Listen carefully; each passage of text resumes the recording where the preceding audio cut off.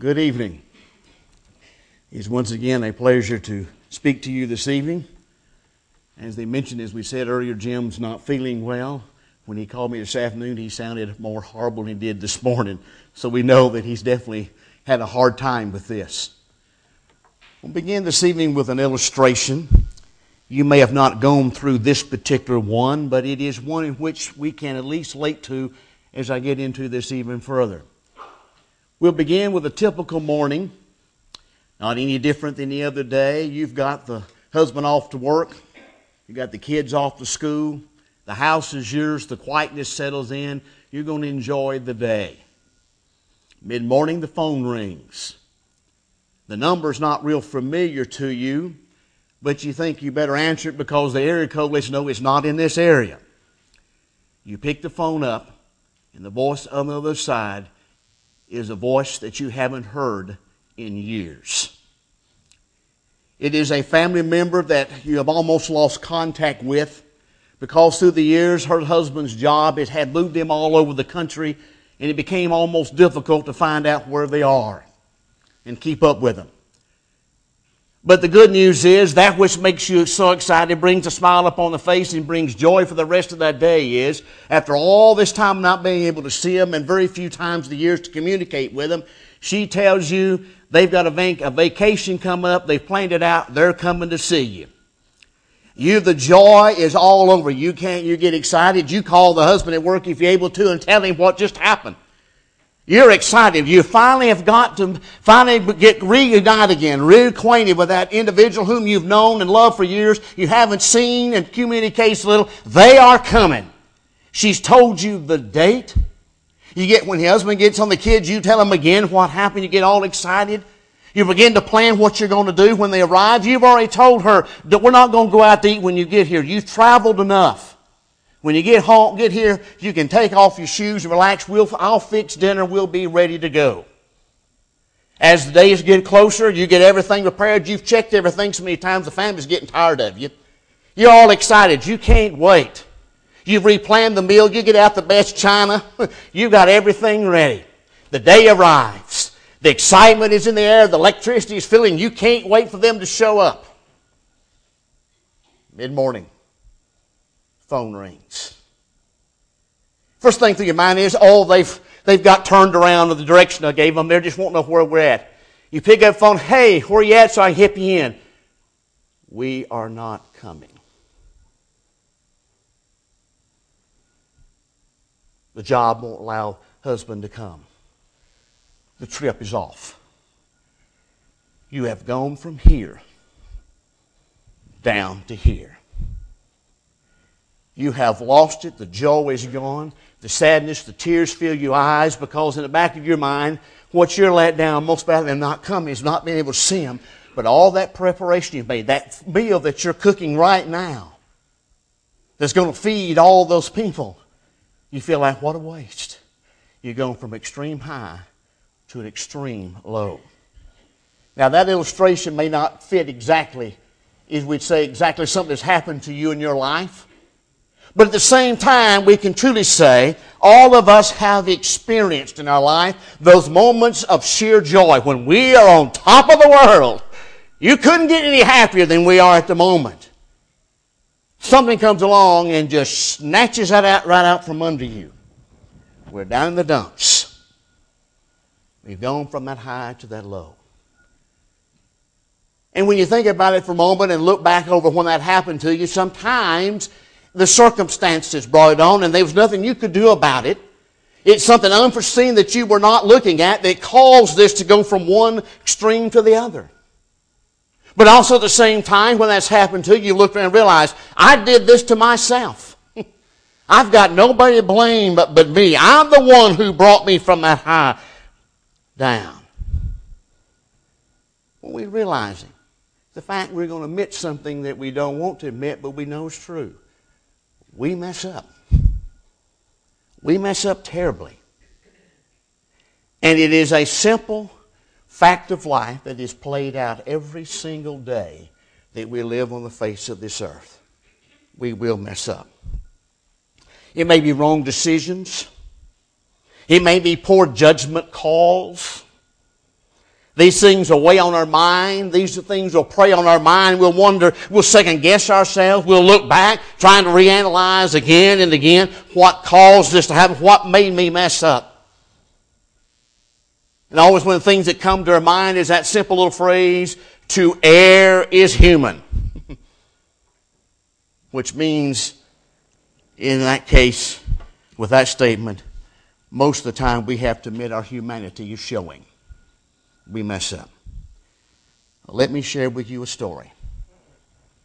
This story is familiar to us. It is a story of an individual who messed up, whose life was at the highest of highs, and in one swift moment went down as low as any human being could ever possibly find themselves. It's not a pretty story, but it's one which we can all learn as we look at what happened to that individual and realize it's happened to us and how do we get through it. And that person's example becomes one for us. Everyone knows this individual. He is one of my most favorite characters of the Bible. For one simple reason. He is the most human person you'll ever meet in your lifetime. He is truly a great individual, but he is one whom we can all relate to. Everybody knows the Apostle Peter. This man whom we all love and adore. To me, I say he's my favorite of all the disciples or apostles because he's just human. He's Peter. And we all look at him and realize when we look at him, we can see the same thing happen in our lives day after day. But this evening, the story that I want to talk about begins here in the 26th chapter of Matthew, beginning with verse 31. There the scripture simply says, Then Jesus said to them, You will all fall away because of me this night. For it is written, I will strike the shepherd, and the sheep of the fold will be scattered. But after I'm raised up, I will go before you to Galilee. Peter answered him and says, Though they all may fall away because of you, I will never fall away. Jesus said to him, Truly, I tell you, this very night, before the rooster crows, you will deny me 3 times. Peter said to him, Even if I must die with you, I will not deny you. And all the disciples said the same. When you look at that, that is Peter. Peter's self-confidence. Peter's bold statements. You can imagine for a moment in that upper room as this scene is played out. Not only has Peter said, Lord, if they all do it, it'll never be me. And you can almost for a moment see Peter draw out his sword and wave it around the room as he emphasizes the fact, I'll die for you. I will defend you. You know, and part of that might have been true because what did Peter do in the garden? Whip out the sword and cut the servant's ear. He really meant, and part of it's true. He meant what he said. I'll defend you. I'll die for you. You know, what you're saying is wrong, Lord. How dare you tell me that? And when we look at that scene, we have to admit for a moment, we have to admire Peter's courage. We have to admire for a moment his conviction. You know, whatever happens, he's going to be standing right up for the Lord forever. They're not going to they haul him away, so be it. I'll be right there. I want to be that powerful example. I want to be able to be that leader and show the others that I'm willing to stand up for the Lord. But there's a problem. The problem is this. His courage and his convictions had not yet been tested. There's the problem. Jesus knows good intentions. Jesus knows convincing speeches at times are often just that.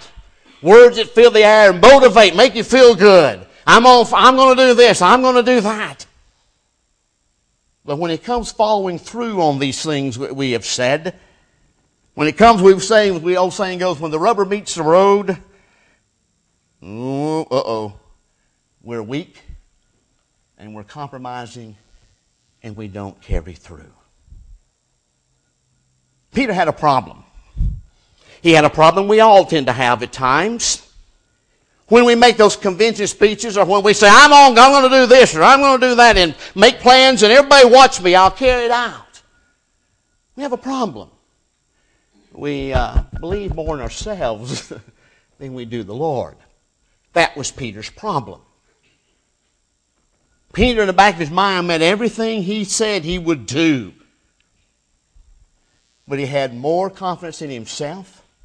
He had more confidence in his words than he did the words of the Son of God. It is a harsh lesson, isn't it?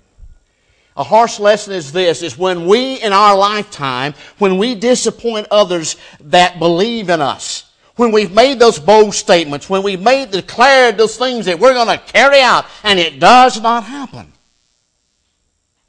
We look back and think of all the people we have disappointed.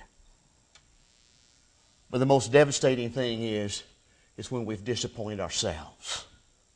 When we've let ourselves down. Peter did that. Why?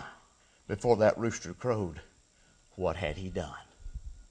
The very thing he said he would never do, he did. And read the rest of that 26th chapter. We'll begin with the 69th verse and read to the end. Now Peter was sitting outside in the courtyard. And the servant girl came up to him and said, "You also were with Jesus, the Galilean." But he denied it before them all, saying, "I do not know what you mean." And he went out to the entrance. Another servant girl saw him, and she said to the bystanders, "This man was with Jesus of Nazareth."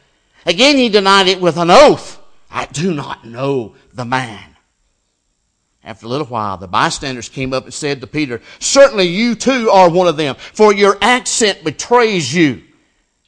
Then he began to invoke a curse on himself and to swear, "I do not know the man." And immediately the rooster crowed, and Peter remembered the saying of Jesus, "Before the rooster crows, you will deny me 3 times." And he went out and wept bitterly.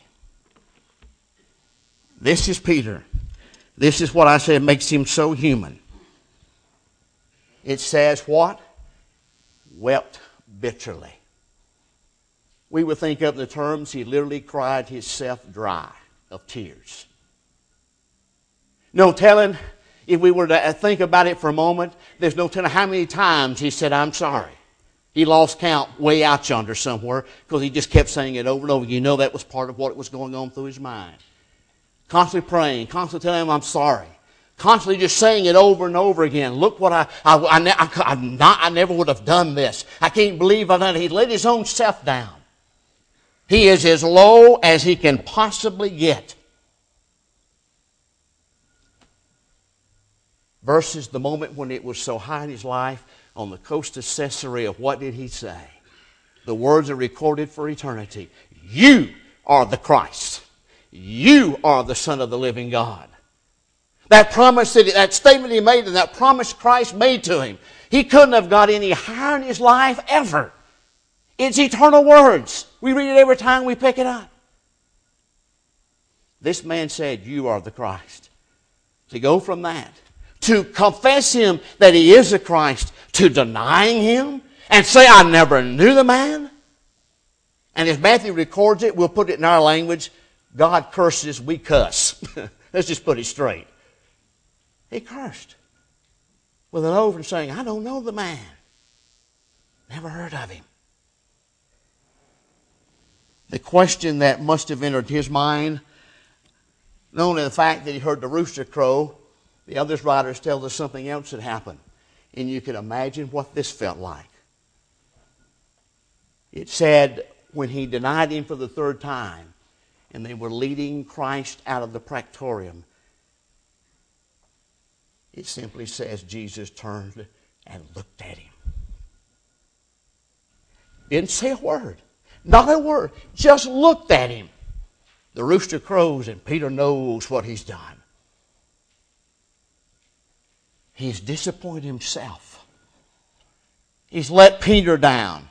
He's let the others down. But most of all, for the moment, he realizes he has disappointed the Lord. Now his question is, what now? What's going to happen to me now? When all the tears have been flowed, when all the "I'm sorry's have been repeated so many times that we say he lost count. when the reality of all those actions really began to sink in, when the emotions finally drained, and Peter realized what he had done. What now? What now? What will the future hold? Let's look at 2 lessons from that scene.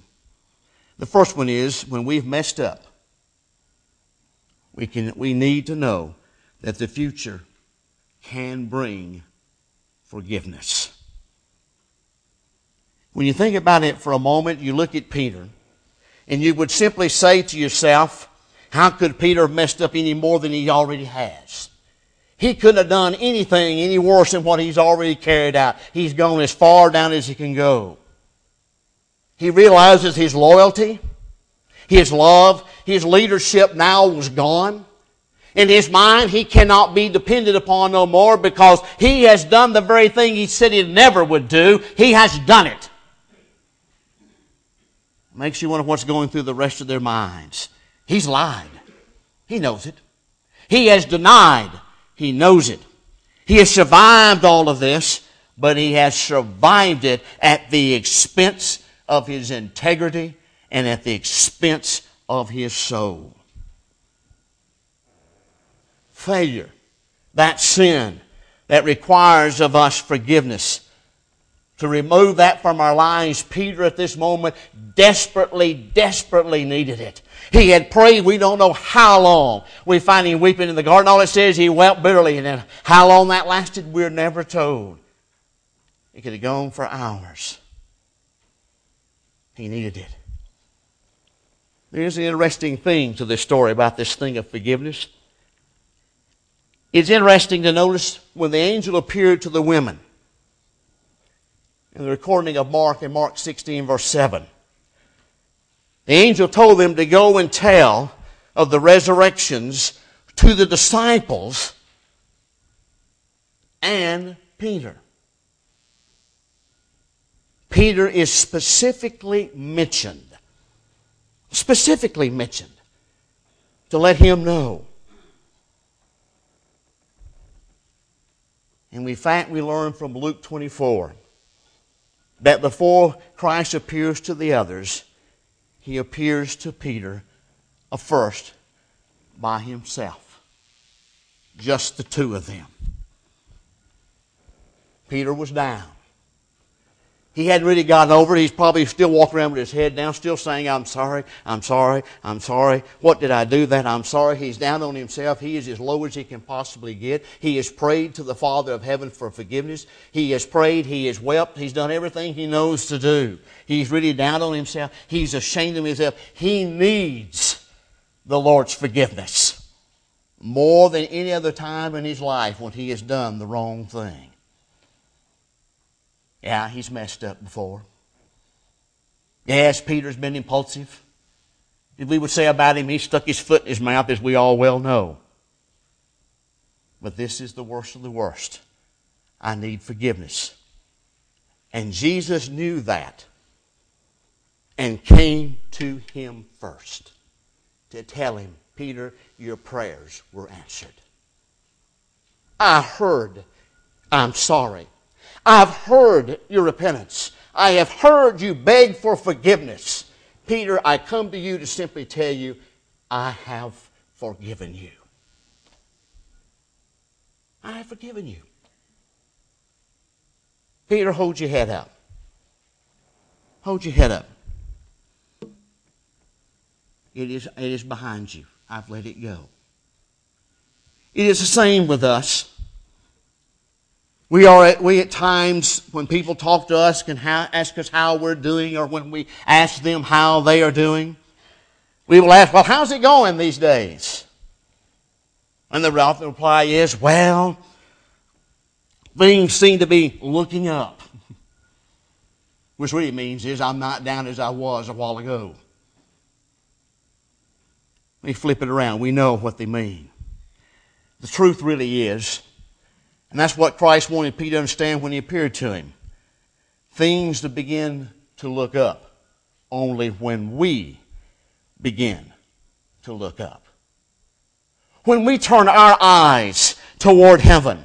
When we focus on Jesus as our Lord, our Savior, our hope.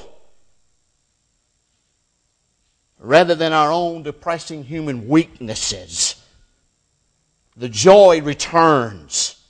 We can be lifted up out of our depression, out of our despair, out of our dumps, as we call it. We learn from Peter. He got his forgiveness. You can almost hear him when the Lord appeared to him to let him know, I have forgiven you. That once the Lord left, you can almost hear Peter, He did forgive me. He did forgive me. It's over. It's behind me. I can go onward. So you wonder again, what if Peter think? What now, Peter? What does the future hold? And this brings us to our second point. When we've messed up, we need to know that the future not only can bring forgiveness, but it also can bring fulfillment and fruitfulness. You see, when that event over, Peter has cried. He has said, I'm sorry. The Lord has appeared to him, telling him that you have been forgiven, Peter. It is over. Put it behind you. Lift up your eyes. Move forward. Don't stay in the dumps anymore. It's over, and put it behind you. When you look at these events, you wonder what Peter's going to do now. It's finally behind him. But what does Peter do? Peter goes back to what he knows to do. He goes back to his profession. He goes back to the Sea of Galilee to be a fisherman. He knows how to do that. That's what he was before the Lord called him 3.5 years earlier. That's his profession. Why did he do that? Why would he go back to being what he had been before the Lord called him? Why would he go back through that profession? Well, it's obvious. Because he's thinking the same way we are at times. Whew, the Lord forgave me. I've got it behind me. I don't have to worry about it no more. But Lord, Peter's thinking to himself, I'm not worthy to be an apostle no more. I'm not worthy to be his disciple. So I'm taking myself off that road. I'll be a follower of him. I love him. I know him to be the Savior. I know he's forgiven me. I'll follow him all the days of my life, but it will be a background role. I'll let the others do what they need to do. They'll carry out what the Lord wants them to carry out. They'll proclaim the gospel of the world. I'll stand behind them. I'll be the home front. I'll be the cheerleader. I'll do whatever's necessary behind the scenes, but I am no longer worthy to be an apostle. I have messed up so badly. Even though the Lord has forgiven me, I'm going to have to scratch that off the list. I no longer am needed. I have messed up so bad, my influence is gone. The things I want to do, I cannot do now. When you think about it for a moment, we've all at times been that way. When we, like Peter, have messed up, when our lives have gone askew, as it were, and we have sought forgiveness, and we're begging the Lord to help us let it go. Still thinking in the back of our minds, we've lost it. We may have been forgiven, but our influence is gone. Our influence for effectiveness is gone. The good that we want to accomplish is just not there. It's over with. No one will ever trust me again. I can't serve. I can't lead others when I've shown myself unworthy of that trust. So we take this attitude. I love the Lord. I know he's forgiven me. He's promised me he would when I do what he asked me to ask for that forgiveness. I'm not worthy to be what I once was, so I'll warm the pew. I'll sit in the background. I'll cheer the others on. I'll help them any way they can in the background, but leave me out of anything that requires somebody up front because I can't do it no more. It's over. It's over. So I warm the pew. I'm done. I can't do no more. This will never leave me. I will never outlive it. That is Peter. That is Peter.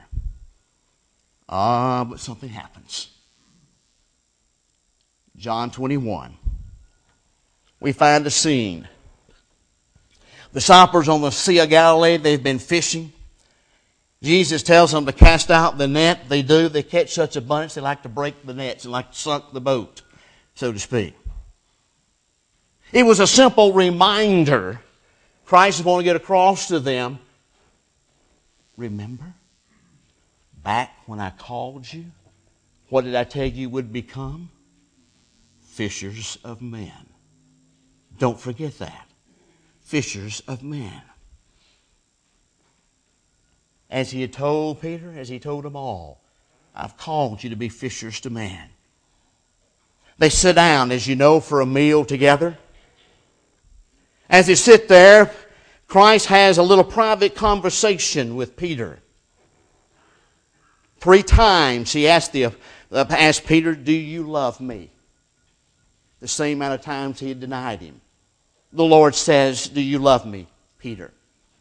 Peter says, yes, I do, Lord. I do love you. 3 times the Savior said, feed my sheep. Feed my sheep. What is he telling Peter? Peter, you've given up on yourself. You said basically to me by your actions, I'm not worthy to help you no more. I'm not worthy to become one of your people. I'm not worthy to proclaim this gospel. I'll stay behind. And the Lord's saying to Peter, feed my sheep. What was he telling him? Peter, I still need you. Do you not remember the promise I made to you on the coast of Caesarea? Blessed are you, Simon Bar-Jonah. Flesh and blood had not revealed the confession unto him. But he said, but my Father in heaven, and he promised him, you will have the keys of the kingdom of heaven. Peter had forgotten that. And he needed to be reminded that he was still to be fruitful. He still was to be needed. Well, we ask ourselves this question. Was Peter fruitful? And you know the answer. Whose sermon is recorded in Acts 2 out of the 12 apostles? The promise Christ made to Peter. You will feed my sheep. Who preached the gospel to the first Gentiles? The Apostle Peter. Who in his older life wrote 2 of the most beautiful books in the New Testament? The Apostle Peter. Yes, he would fail again. Yes, he'd fall on his face. He'd stick his foot in his mouth. That's Peter. That's why I love him so. He's just pure divine human. But yet, when we look at his older life, as he writes as an old man in them 2 beautiful epistles, as he reflects upon the many things that he witnessed and saw and heard, he writes about them. Was Peter fruitful? Yeah. We can truly say that he was. But again, we need to turn that over for a moment and ask ourselves this question. What would have happened if he had chosen to remain in the background? What would have happened if he had chosen not to go on serving the Lord? Decided to take that background role, says, Lord, I know you want me to feed your sheep, I know that, but no, Lord. No. Forget it. I can't do it. I never will be able to. What then? What then? We know his remorse was real. We know his repentance was real. It paid for his forgiveness. It paid for the fruit in his life. But you look at that scene in John 21 and you ask yourself why Peter did not fail the Lord. The one thing that helps us all. The one thing that gets us through the down times of life. The one thing that gets us through day by day as we face the problems that we face every day as human beings. The one thing that keeps us having a life of fulfillment and fruitfulness. It is simply the love for our Savior. Peter loved Christ more than he loved anybody else in all of this world, including his self-pity and including his pride. Peter, thank you for reminding us that we will find a future full of forgiveness, full of fulfillment, and full of fruitfulness if we just look at him and learn from him. But this evening, have you been unfaithful in the past? Have you done those things which you regret that you've done as a child of God? No doubt many would say, yes, I have. But Peter would tell you right quick in a hurry, that regret does not have to become a way of life. We've messed up, but look at Peter and remind ourselves of one thing. We can choose a brighter future. We can have a great life for the cause of the Christ if we simply rededicate ourselves, ask for His forgiveness, and move forward. This evening, if you're not a child of God, this day and hour is yours. This is the day to begin that journey for the Lord. This day forward, your sins are forgiven. You begin walking this evening on the pathway that leads to righteousness.